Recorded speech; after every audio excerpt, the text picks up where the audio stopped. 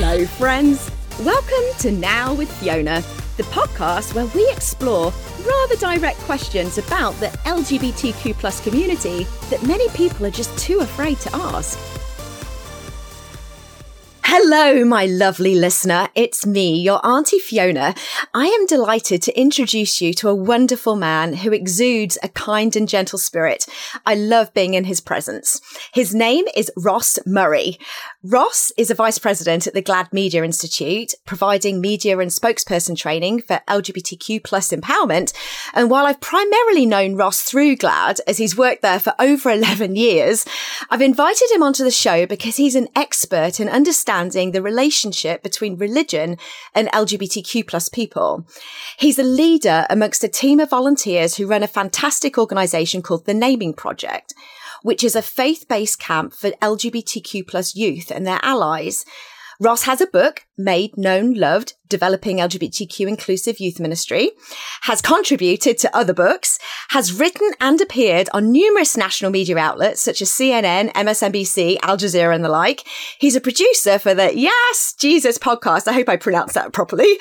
He's a member of the 2021 Out 100, was named one of Mashable's 10 LGBT rights activists to follow on Twitter, and he's an ordained deacon in the Evangelical Lutheran Church in America. Phew. Basically, Ross is a complete badass, and I'm thrilled to have him on the show. Hey, Ross, how you doing? I'm good, Auntie Fiona. It's good to be with you. And that whole list of things just means I'm tired a lot. That's what that is.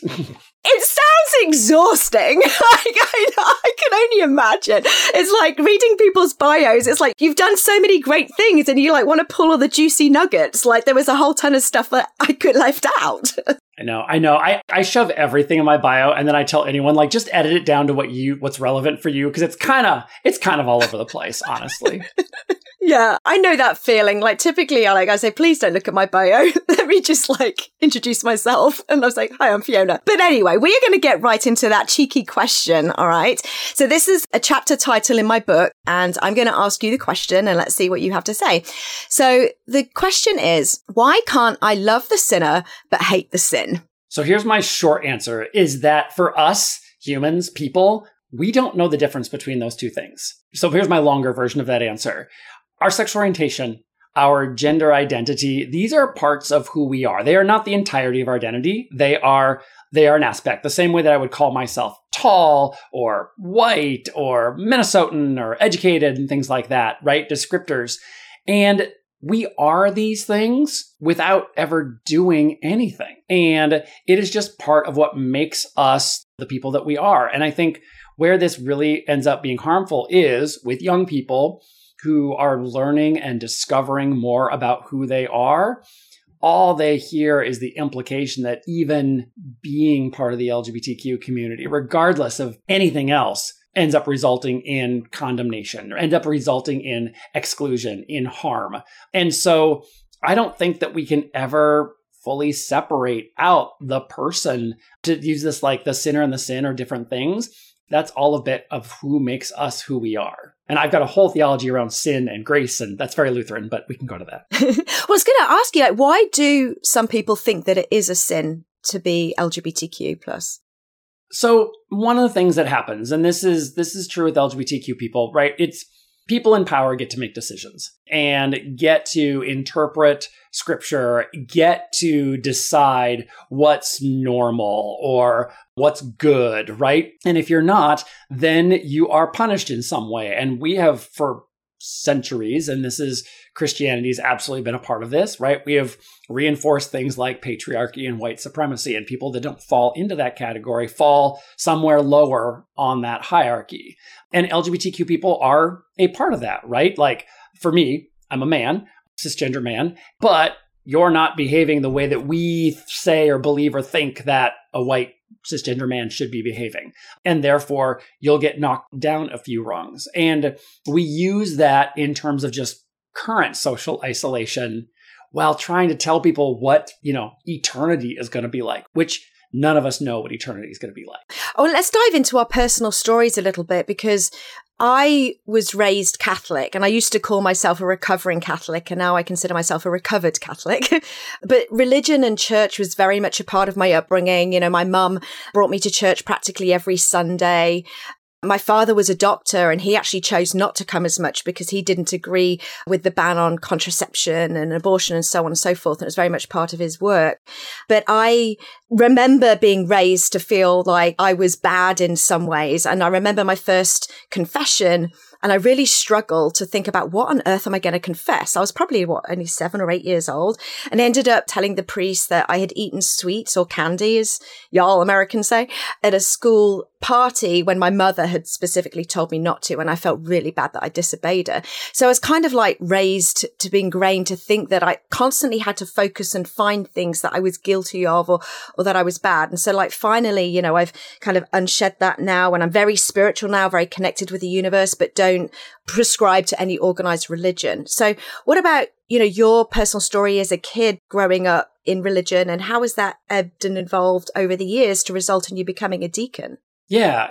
I also was raised very much in the church and a part of the Lutheran Church. And there's political stuff with this, but the Evangelical Lutheran Church in America, which is only about 30 to 40 years old. And, you know, very active, very involved, very much identified with it. And I'm going to say I got very lucky. I came out to my pastor, and he was very affirming. He was not condemning, but he also was realistic about how the world works and what the politics of the church are. And so kind of gave me a warning of, you're going to have a difficult path, or even saying, I don't see our church changing in a place to allow you to become a pastor. And, you know, letting me know that, which I think is good. It was personally affirming, but also saying, here's what it is. And what's funny is that years and years later, when I was a part of a campaign that did change the policy to allow queer pastors, he was there and hugged me and said, I'm so happy that I was wrong, right? When I told you this, he remembers having that conversation. And so youth is so formative. It's how we end up living the rest of our lives. And having a person be affirming in that kind of space when someone's vulnerable and still figuring out how they move in the world is so foundational. And you get that from your church. You get that from your family, right? These people leave lasting impressions, good or bad. And so I think partly because I got lucky, I feel in a very affirmed place. Now, and I moved through that into college, being openly gay, being a part of campus ministry programs. After college, I joined a traveling music ministry team where we would visit churches in a bus and do like song programs and puppet shows and things like that. And I was supposed to also go to Papua New Guinea and Hong Kong. And I was so used to just being out and my own charming self and win them over with my own charisma because I had worked so well. And it did not work in this situation, right? I finally entered the space of like, no, this is a rejecting environment. And that was the time where I sort of had to rethink like, okay, what caused this pain? What caused this? Was this God's fault? Not really. This was people, right? And because I'd had a good foundation, I didn't even blame necessarily the church. I just thought it's this organization, it's this strand of Christianity. But that experience is ultimately what had me do all this LGBTQ advocacy and faith-based work, because we saw, oh, you can't just be your nice, charming self because people cannot get over an aspect of who you are. I want to try and work out how do we help people get over that aspect. And it sounds like potentially your religious spiritual experience is kind of separated from what's literally written in the Bible, potentially. When I was doing the research for the book, I realized that it wasn't until 1946 that the word homosexual even came into the Bible. And yet the Old Testament's like over 3,000 years old. And so it's interesting, you know, analyzing the language from a linguistic perspective, not just, you know, a spiritual perspective, but a linguistic perspective of the Bible. And how does that linguistic perspective then match with a spiritual experience? And how do we educate people in a compassionate way on like the 6 or 7 things that people think condemn homosexuality, don't condemn homosexuality, and they're actually talking about something completely different? Right. Right. Well, and I think I love that you know that research too. And you know, there's a film that's going to be called 1946 that someone's working on that is exactly about this moment, right? Where someone said, I don't think this is the right word to use here, right? It's not accurate and it's going to cause harm, right? And then the committee voted and people don't realize, right? The Bible was translated and compiled by committee, right? These are humans that are like, we've got these texts, let's put them together into this book. Yeah. I also, in my life and work, I don't spend a ton of time on those 6 to 8 verses. I mean, I know they exist. I know they're out there. What people don't realize is how much queer content is in the Bible and that it's there. And some of that's been translated out. So one of my new favorites is Joseph and the Technicolor Dreamcoat, right? We've got a whole musical about it. Dolly Parton sings about it. That word that we insist on calling a coat, this garment that Joseph was given by his father. And Joseph was the youngest of 12. His brothers didn't like him. He was kind of a tattletale. That garment is in Hebrew called a ketenet pasim. And that word, that phrase is only used one other place in the Bible. And it's used later when it talks about King David's daughter Tamar wearing this garment. And it says, because that is what the daughters of the king wore. So if you think of this story of Joseph and this garment, and he shows up wearing a princess dress, that changes the story and what kind of reaction the older brothers had to this little tattletale showing up in a really gender nonconforming way. And why people can relate, why they might have reacted so violently, and at least pretended to kill him. And then if you fast forward to the end of that story, Joseph goes through a bunch of stuff, ends up being in charge of Egypt and their grain distribution. And his brothers have to come to him to ask for grain, and they don't recognize him. How many, and I have a trans colleague that walks us through this. How many people realize people from your childhood that don't recognize you now that you are grown up, now that you've come into your own, now that you look really different, now maybe that you're using a different name that they're not identifying with, and realizing that you can interact with people from your own youth and your own childhood, and they don't know who you are. Now, I can't call Joseph transgender just because that word didn't exist then. It's a modern concept. But I think trans people and queer people can relate to that sense of, I was non-conforming. I didn't fall within the hierarchy and I broke those rules and you punished me for it. And now I have this sense right now. Look at me, grown up, leading my own life, interacting with my past, but also being so confident in myself. And we can do that with David and Jonathan, Ruth and Naomi, the disciple that Jesus loved. Esther is a great coming out story in my mind. It's very epic and I love. Oh, tell us Esther's story then. That sounds great. I would love to have another example of LGBTQ people in the Bible. Yeah. So Esther's a book all by itself, and it talks about a king, a foreign king, who's kind of occupying the land. So we start with that. It starts with he throws a party that lasts for 7 days. Entire government drinking solid for 7 days straight. And the king orders his wife to come down in her crown and show off for them. It does not say if she was ordered to wear anything else besides just the crown. So there might have been a little bit of look at my wife. She refused. She got kicked out. The king wanted a new wife and did this conscripted, forced marriage thing. Esther ends up becoming the new queen. So she's in a position of privilege. She's in a position of relative power, but not relative to the king itself. And someone is convincing the king, an advisor, that the Jewish people are a threat to him and his society, and that he should sign this law that all the Jewish people should be executed. And Esther's Jewish, and these are her people, but the king doesn't know she's Jewish. So again, when you've been the best little boy in the world or the best little girl in the world, and you sort of have this secret of if they know, I might lose everything. Right? And her having to figure out, do I stay in my comfort and just stay quiet and no one knows and everybody else dies, but I get to live? Do I say something and maybe I can save people, but also I might be the first one he kills along with everyone? There's all this danger in me sharing a part of my identity comes with incredible risk and incredible reward. And again, I'm not calling her gay. But I do think it's a relatable story for those of us that have to weigh is it worth it for me to come out in this situation where someone has power and could use that power to harm me? And I also think of Harvey Milk's quote of you've got to come out for the good of everyone else. And so She does. She finds a way. She feeds him dinner like twice, gets him very like fat and happy, and he's like, you want something. What do you want? What do you want? Of course, he thinks she wants something frivolous like clothes or money or whatever. And then she says, I want you to rescind this law that's going to kill my family and friends. And he's like, who would ever do that? Well, your advisor convinced you to sign this law. And the king like, oh my goodness, I had no idea, right? And like rescinds the law, kills the person that convinced him to do this. And so you have this like beautiful coming out story, even though it's not gay, but it's so relatable.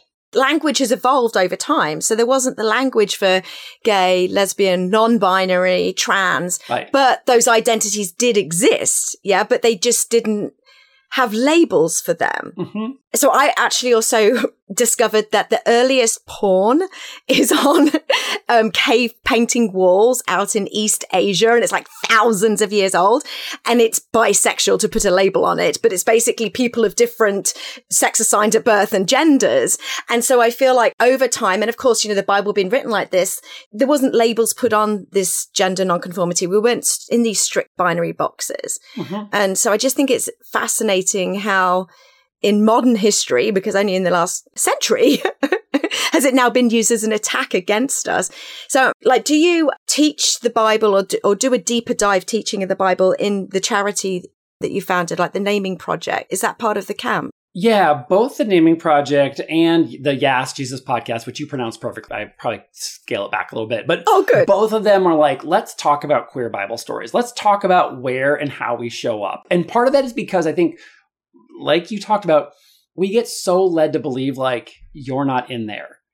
Queer people are not in scripture, right? It's a sin, so it couldn't be in scripture. And yet when we actually read and look and understand these stories, not the labels that people are using, but the feelings, the emotions, the actions that are happening, how relatable those are, I want the youth at the Naming Project to know that story, right? I want them to feel like there's a character in the Bible that I can relate to and I feel like shares a little bit of experience in the same way that I do. And we do that with the Yes Jesus podcast. It's hosted by Daniel Francesi and Azariah Southworth. And I swear every time we do a Bible story, at some point, Danny will yell, how come no one's ever told me this before?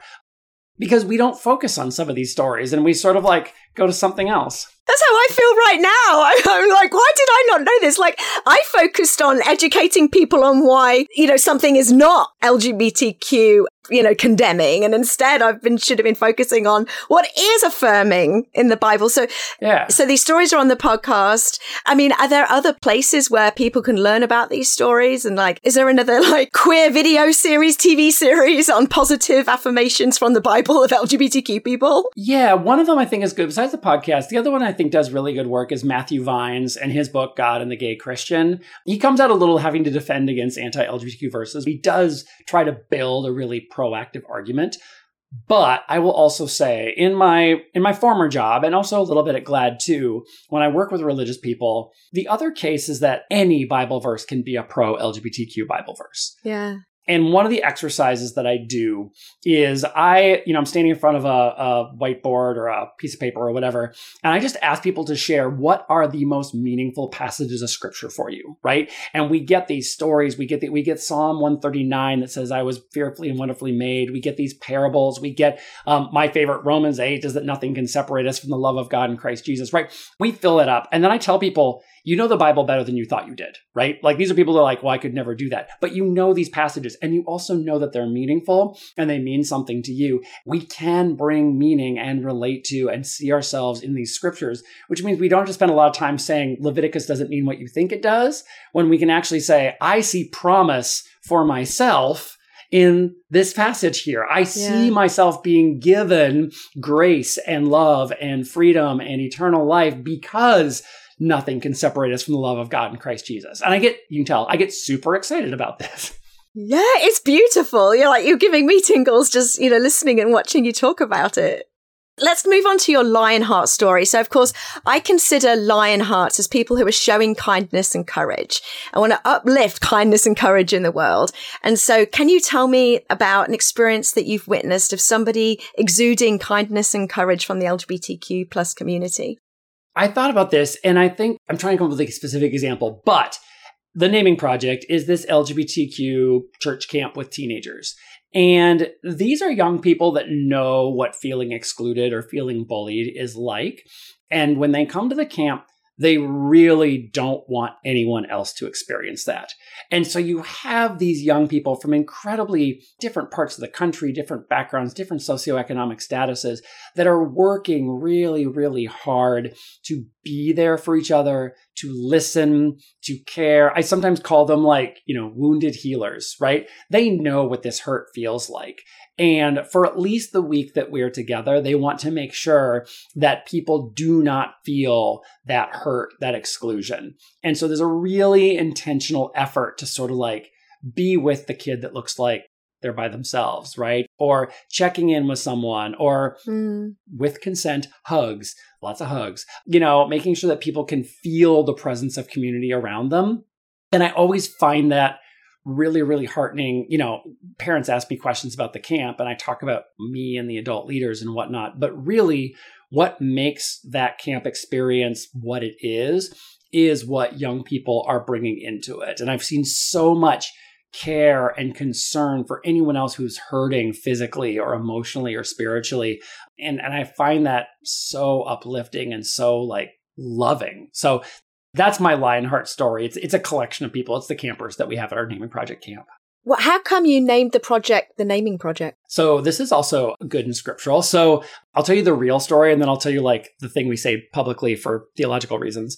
When we're first kind of developing the program, we were writing up this description for a grant or something. And we're the purpose of, and then we just wrote a blank because we didn't know what we were calling it. Or I think instead of blank, I wrote name, and I wrote that in bold and italics, come back and fix this later. And so we're well, what are we going to call this? And I looked at name, and here's where the theology comes in. LGBTQ youth get called a lot of names. Yeah. And a lot of the names that they are called are derogatory. One of the things that exists in the Christian church, or at least in my strain of the Christian church, is that God knows each one of us by name. God calls each one of us by name. And God also alters our name a little bit to call us child of God. So you are Fiona, child of God. That's pronounced at your baptism. And so there's that. And then additionally, name changes, this is another relatable experience. Name changes are very common in Scripture. And people change their name at a moment where their destiny is changing. And you have Saul become Paul, you have Simon become Peter, you have Abram become Abraham, right? That these name changes happen at a moment of you were living this way, and now you're going in a new direction. And again, that's very relatable. A lot of queer people, trans, non-binary people also change names and pronouns. And today there's pushback for that, right? People want to say well, you can't change the name you were given. Scripturally, that's bullshit, right? We've got example upon example of people who do have their names changed because it signifies a new future for them. And I think that also holds promise and is relatable and perhaps reveals even more about who they are. Yes. Yes. I'm going to put you on the spot here, Ross. Are there any examples in the Bible where someone has changed pronouns? So pronouns are tricky. And I am not an expert in Hebrew. So let me just say this too, right? Most of the Old Testament is written in Hebrew, which I did not have to study in seminary. But even in Greek, pronouns are complicated. And one of the things about pronouns in Hebrew is it often is much more implied or embedded into the word.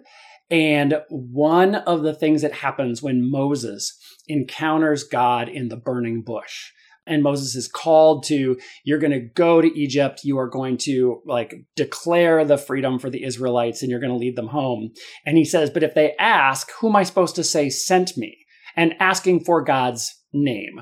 And one of the things that comes up in scripture is God doesn't reveal God's own name. And so what you get is, and often our translations are, I am who I am, or I will be what I will be. God does not stay within one gender, and God does not stay in one tense. That Hebrew is both present and future at the same time. And it means that we have and we worship a very queer God that isn't going to be confined by male anatomy or he or anything. This is I am, which is a promise of I am just existing out there as part of the whole pulse of the world. And I think that's the most telling thing. And again, it's relatable. There's a video I was a part of, and one of them said, like, God is they, right? God is like all in all. Yeah. And I love it, especially when you're saying God is living in the future and the past, therefore God is living in the now, which is the present, which is one of the inspirations for the name of the podcast, Now with Fiona.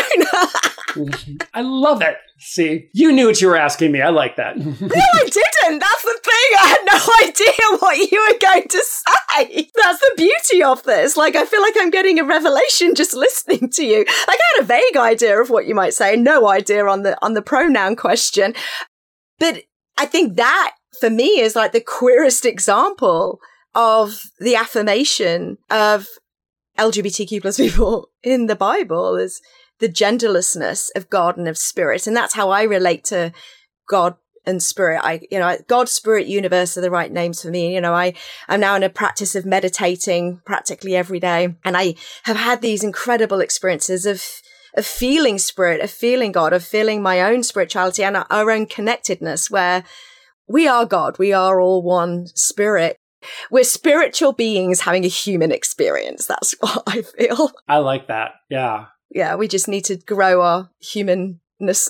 Yeah. There's also, I think, the other one that's really fascinating. I've preached on this before. So Proverbs talks about wisdom, and wisdom is a woman. And this is what's not implied. Is wisdom part of God? Is wisdom a separate being in the heavens? It's not that clear being together, but it's also like wisdom is setting a banquet and calling people off the roadside to come eat and drink wine. And it's invitational, and I'm putting this banquet together. And that's another like invitational aspect of God that you get, of this, like, this sense of wisdom being part of what makes us be these spiritual beings, and then live through the mundane of, 401ks and taxes and all that stuff. You had me at banquet, food and wine. I'm in. It's perfect. Oh yeah, that's the best part. Great. So tell me about where people can find out about the Naming Project. And I'm really curious to know whether you have to live in Minnesota to participate, or is it a national project, or like, how can youth find you and get involved? Yeah, so we are on the web at thenamingproject.org, and we are on social media, The Naming Project, for TikTok and Instagram. Twitter is Naming Project, and then we've got Facebook as well. And then we run a camp 1 week in the summer. People fly in from all over the country. So far, they've only come from the United States, but we are open if someone can come from somewhere else. And it's a relatively small camp. It's a fairly self-selected group. Like, it's 13 to 18 years old. We usually have between 15 and 20 youth and about 5 or 6 adults. So a good like youth adult ratio, letting us do small groups, letting people be in conversation with others. And it also makes it really like relatable to do it that way, instead of being very like program driven. So if people want to get involved and get connected, you'll see we just ended our camp a few weeks ago. So I'm now in the process of getting ourselves booked and lined up and everything for 2023. So you'll see some things change on the website in the coming weeks and months, but that is my fall work is now. Thank you. Now we're shutting that down, and now we're going to the next one too. Do you have youth of all different faiths? So we run it as a Christian camp, but I will say the young people come to us. Some are very, part of a denomination. Some have a very non-specific sense of spirituality. We've had a Jewish camper come once. I think they came because they came with their friend. And, I did a little check-in, like, we can get a little Jesus-y. And they're like, it's fine. We've had some combo pagan Christians be a part of it too. And part of what we say is, we're just going to run this. We're going to use inclusive language. We're going to do some spiritual practices. It's not us that are making any of these kids like Christian. It is really them being able to have that experience and to be in a good place for themselves, because they have to know what their spiritual faith grounding is. Well, Ross, thank you so much for all of this incredible work that you do, and also at GLAD as well. Thank you so much. Any parting thoughts or opinions or anything else you want to say before we end the podcast? You started with this kind of cheeky question, right? Why can't I love the sinner but hate the sin? There's a lot happening in the world right now, and we have been created and freed and have the freedom to do good in this world. We don't do it so that we can be loved. We do it because the world needs it. And I think right now I see such incredible need, and I'm hoping people identify the way or the ways in which they can help to meet that need in the world. And that's what's motivating me so much right now.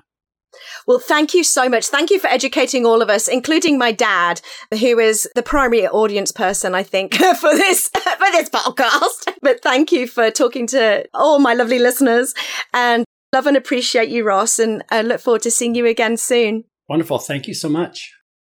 Thank you for joining us for this episode. Please go to nowwithfiona.com for more information, resources, and ways to help. Big shouts of gratitude to West One Music Group for our fantastic signature tune, and to our amazing executive producer, Mindy Raymond. Be happy, remember to love always, and let your lionheart roar.